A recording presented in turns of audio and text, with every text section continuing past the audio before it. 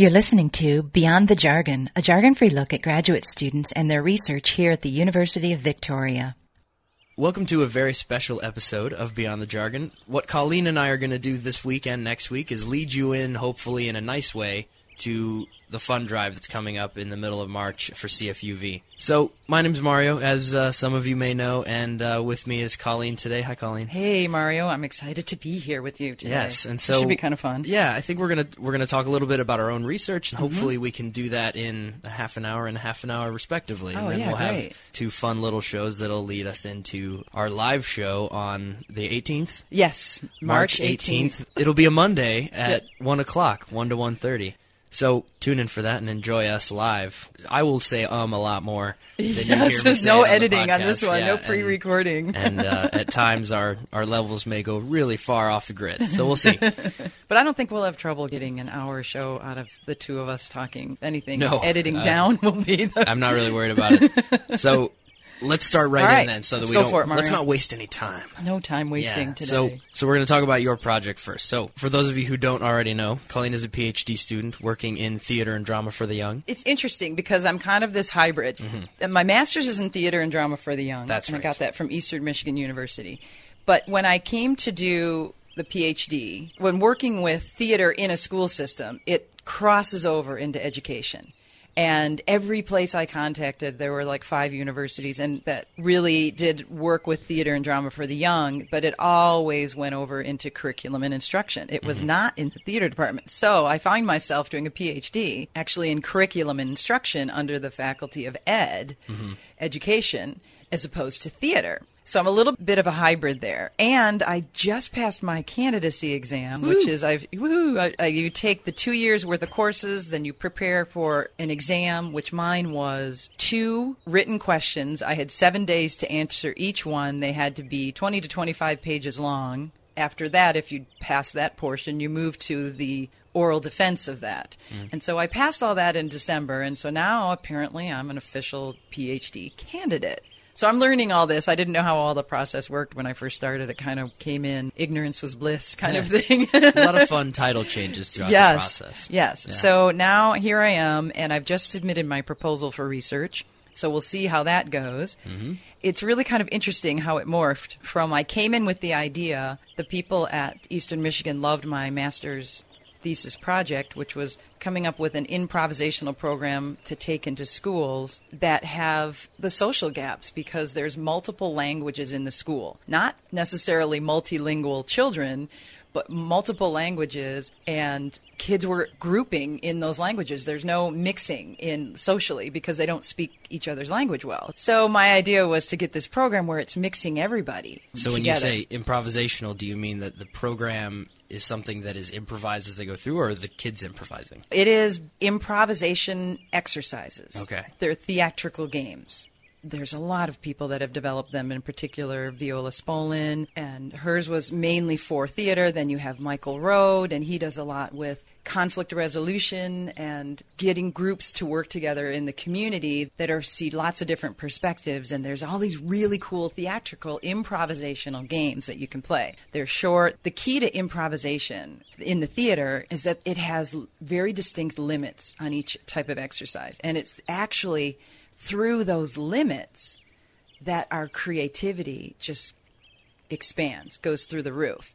Most people think, for creativity, we should have no rules, total freedom, and it doesn't work that way. If you have too many limits, then you clamp down on creativity. So a lot of the improvisation exercises are based on one of the limits will be time, and you keep it short. But when I was dealing with the multiple languages, I took out language. I did a lot of nonverbal exercises or exercises where you just use gibberish, and you had to still communicate.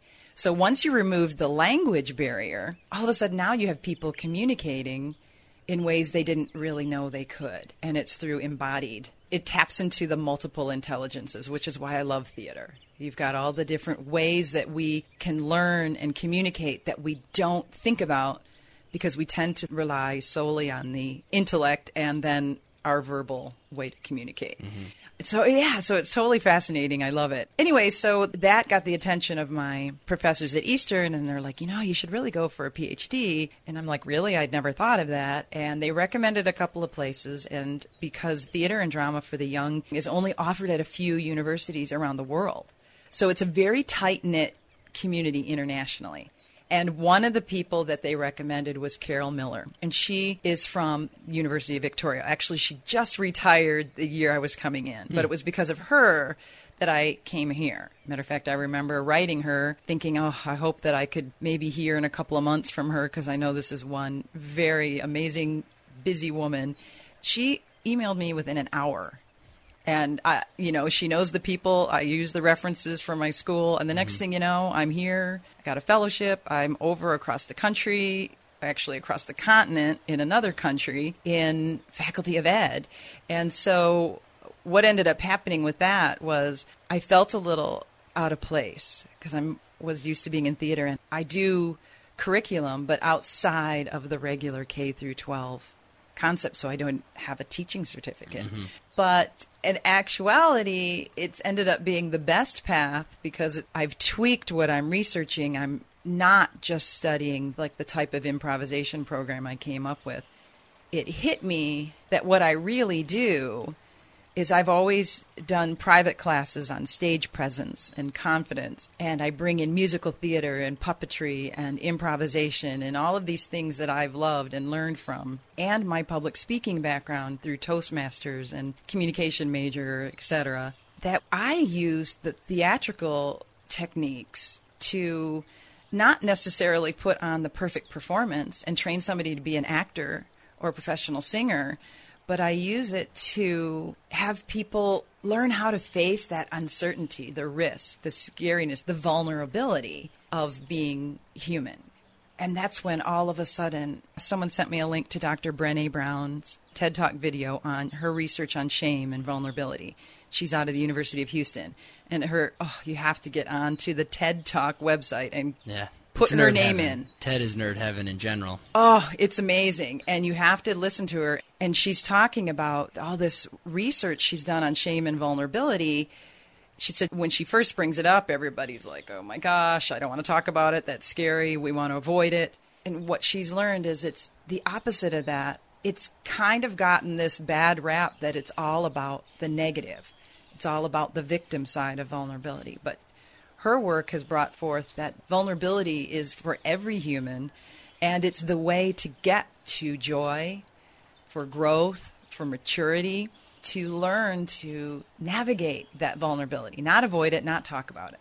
So it clicked. I'm like, that's what I've always done with theater. So I started shifting how I was going to do my research, and I started thinking, well, look what hits the newspapers all the time now about schools.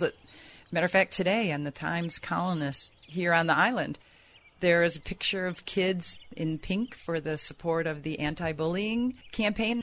And so my thought was vulnerability as a strength, training, maybe helping children practice how to get through these vulnerable situations, how to stand up for yourself a little bit more, how to even do a book report in a class. I think of all the times how I was scared to do it, and I had exposure to theater.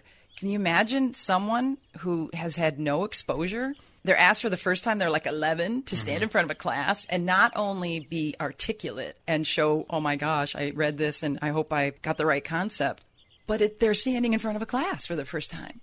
So it was kind of this idea that all of these things meshed, and I said, all right, shifting my focus a little bit, and I want to look at expanding the boundaries of what we would teach in school, have vulnerability be something that we consider as curricular, like as something that we don't avoid and don't wait to just be reactive with, but in a proactive for the every student, not the vulnerable populations, not the more vulnerable traumatic ordeals, and not going so far as into therapy, drama therapy, and healing a specific wound or specific crisis, but the everyday types of vulnerability that leads to strength. And I thought, well, gosh, if we were to actually think of that in a school system manner and be conscious of that, how would that change what we expose children to in the school? And then I thought, well, you wouldn't even have to invent a way to do it, because in my opinion, having experience in being in a theatrical performance, a theatrical production of some sort, provides so many of the techniques, the actual ability to practice facing the uncertainty. So I started putting this little idea out there of practicing vulnerability. Makes people cringe at first because it sounds like, oh, that's a bad thing. But it's shifting the definition of vulnerability to a strength. To once you do that, you see theater and drama for the young in a very different way, even though there's so many studies out there that say it promotes empathy and confidence and all of these things. It's just nobody uses the word vulnerability. And so I think it's already there. Now I'm trying to just connect it. So mine's more putting it out there. What happens if you consider this? And so that's what I'm working on. And I find it really intriguing. I just think that as our societies change, so the schools need to reflect that. And I think school systems are amazing. I know people can find something wrong with schools, and maybe we're over-testing, and always something you could say is wrong. But in general, in my opinion, mass education is a new phenomenon in humankind. And I think we're doing pretty good, considering how it's only been here a really short amount of time. And I think most people are really doing the best they can to prepare the young in the best way they know how to survive. And now I just think we're entering a totally different age. Communication is so fast. Information is so available in ways that we never had before. I think it's actually because of the really fast communication that we're running into situations like bullying and whatever are more exacerbated, because everything happens much more quickly. And publicly. And you can't retrieve it. And so that's where I'm... Yeah, it's a very interesting time, and one in which I think educational paradigms, similar to what you're talking about, are becoming more and more necessary, because the definition of what it means to be a person is changing quite a lot. Yeah. And the definition of a fully functioning person is very, very different from what it was 50 years ago. Right. I personally think about it all the time, so I know what you're talking about. I think a lot about how things were sort of put together. I guess I think about it generationally. So I look at the way my parents were raised and the way they are, and then I think about the way they've raised me and what I've become. And the times are, it sounds sort of cliche. All of this feels cliche to me as I say it out loud, but what they've gone through and what they had going on when they were my age was so different. Yes. And the way that society was shaped around them was so different. And even more so for my grandparents, obviously. And so I think the definition of what it means to be, I don't know, I'm having trouble. I'm trying to come at it from the most general place I can. But the way I think about it a lot is I think constantly about the modern definition of masculinity and what it means to be a dude in North America right now. And I think it's totally different from what it ever has been before. And I think that plays really well into what you're talking about. I think that vulnerability is a major part of being a man these days, and it's something, and a person in general. And I can't speak from a women's perspective, obviously, but I think it's really important. Well, and there, it's so amazing too. As I've been doing this, I've been finding these, like, a resource I just think everybody should read. Stephen Nachmanovich's book, Free Play. He's amazing. He's a master violinist, and he's also a master improvisation instructor. In his book, Free Play, he talks about the different way to look at your life and creativity. And he brings up vulnerability. And actually, it was so interesting. This book is from 1990, and it says the way to strength is through vulnerability. And now you have this work coming out with Brené Brown, a doctor in social work, talking about we need to look at how we've limited the definition of vulnerability. If you look it up in the dictionary, it actually makes it something you want to avoid. It talks about someone who can be hurt. Instead of looking at just uncertainty and risk, in her research, there are so many connections to the performing arts and theater. And then, of course, Viola Spolin's work, her stuff is amazing, and about working with children and theater, and all about taking the risks. With that, though, I'm not saying it's just we just put kids into a risky situation. It would mean if you're approaching the schools that way, we also have to be really conscious of, well, what are the safety parameters? Now, people who do improvisation really well, especially for children, they're utterly conscious of safety. So it seems almost like a contradiction because they're saying, well, we're supposed to be doing things that are uncertain. But it's allowing someone to experience something, to step outside their boundaries. And the reason that they're willing to do that is because I, as a facilitator, have told them that their safety is utmost important to me, and that's freedom from fear, freedom from ridicule, freedom from harm. And so I make sure that I'm setting up the situation in a way where I'm not just going to let them be emotionally stripped down in front of people, and no one ever has to participate in anything. That's always the out. And that the games are organized in such a way where you have really low risk activities at first, like simple little icebreakers. You would never jump into some of these more risky, especially where it would involve playing a role that's improvised and you're speaking and you're interacting with others. That's a really high risk thing to do, and in front of a group. So most of the stuff I do is always lots of people in small little groups working at the same time so nobody feels soloed out, right? It just changes who we even think as an educator. Because in my opinion, then, if we were to view being involved in a theatrical performance, let's say an actual musical production, there are so many things that you can be involved in, and that's backstage. You could be the spotlight. You could be on stage. It's not about being the actor, the professional actor only. But if we were to be really conscious of this is a place where they could learn, they could have that risk. Here's the interesting thing about theater. What most people don't realize is that people in theater are amazing at dealing with things going, quote, wrong, because the show must go on. Mm-hmm. And they're quick problem solvers because it has to go on and it has to be timed. It's almost like the rehearsals practice to navigate vulnerability, right? We're practicing for what happens when the set falls through the curtain and you're in front of the curtain doing a love scene in a play. And you still have to go on. The show must go on. And do you just panic, drop all lines, apologize? Or are you prepared for the fact that anything can happen and you have enough confidence, you've had enough practice that it can go on, kind of thing? Yeah. Preparing in that way is then the director, the choreographer, the tech supervisor, whoever's involved, whatever adult is involved, in my opinion, is now viewed as an educator. And you wouldn't be just doing now a show to put on a show and sell out the house. It would be part of the aspect of the show would be making sure we've addressed the issues of vulnerability, and might be through reflection or whatever.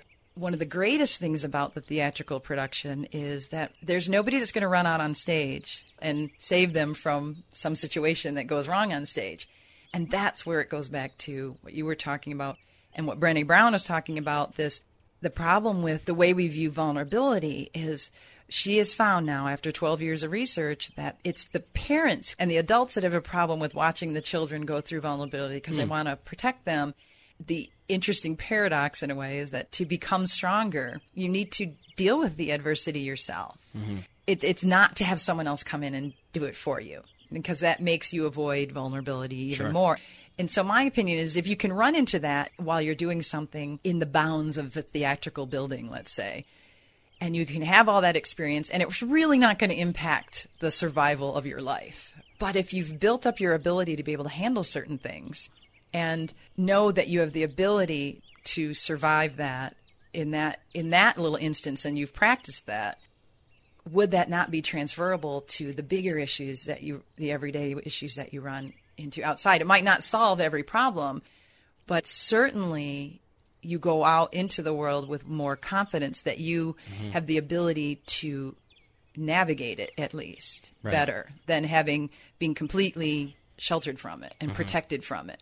Ooh, adversity. Okay, we don't want you to experience that. Sure. It's just like in sport or whatever. It makes you stronger outside of the arena if handled well, because there's abuses to it as well. I mean, there are plenty of situations where I've been in where I've seen what not to do as a director. It's not saying that this is like this, rosy answer. It would have to be to raise the consciousness level when children are involved. Sure. Is what I'm after. The idea then is that when a child is finished with this, like in your ultimate recommendation, right, would it be that you come into a school, let's say, once and run a day of sessions with these kids and then that's what they need? Or is it something that we should be doing constantly throughout? I'm just trying to create a dialogue on it right now, and because it's not being talked about So as that's much. sort of a future type of question. But I'm actually seeing it as that we already have an answer.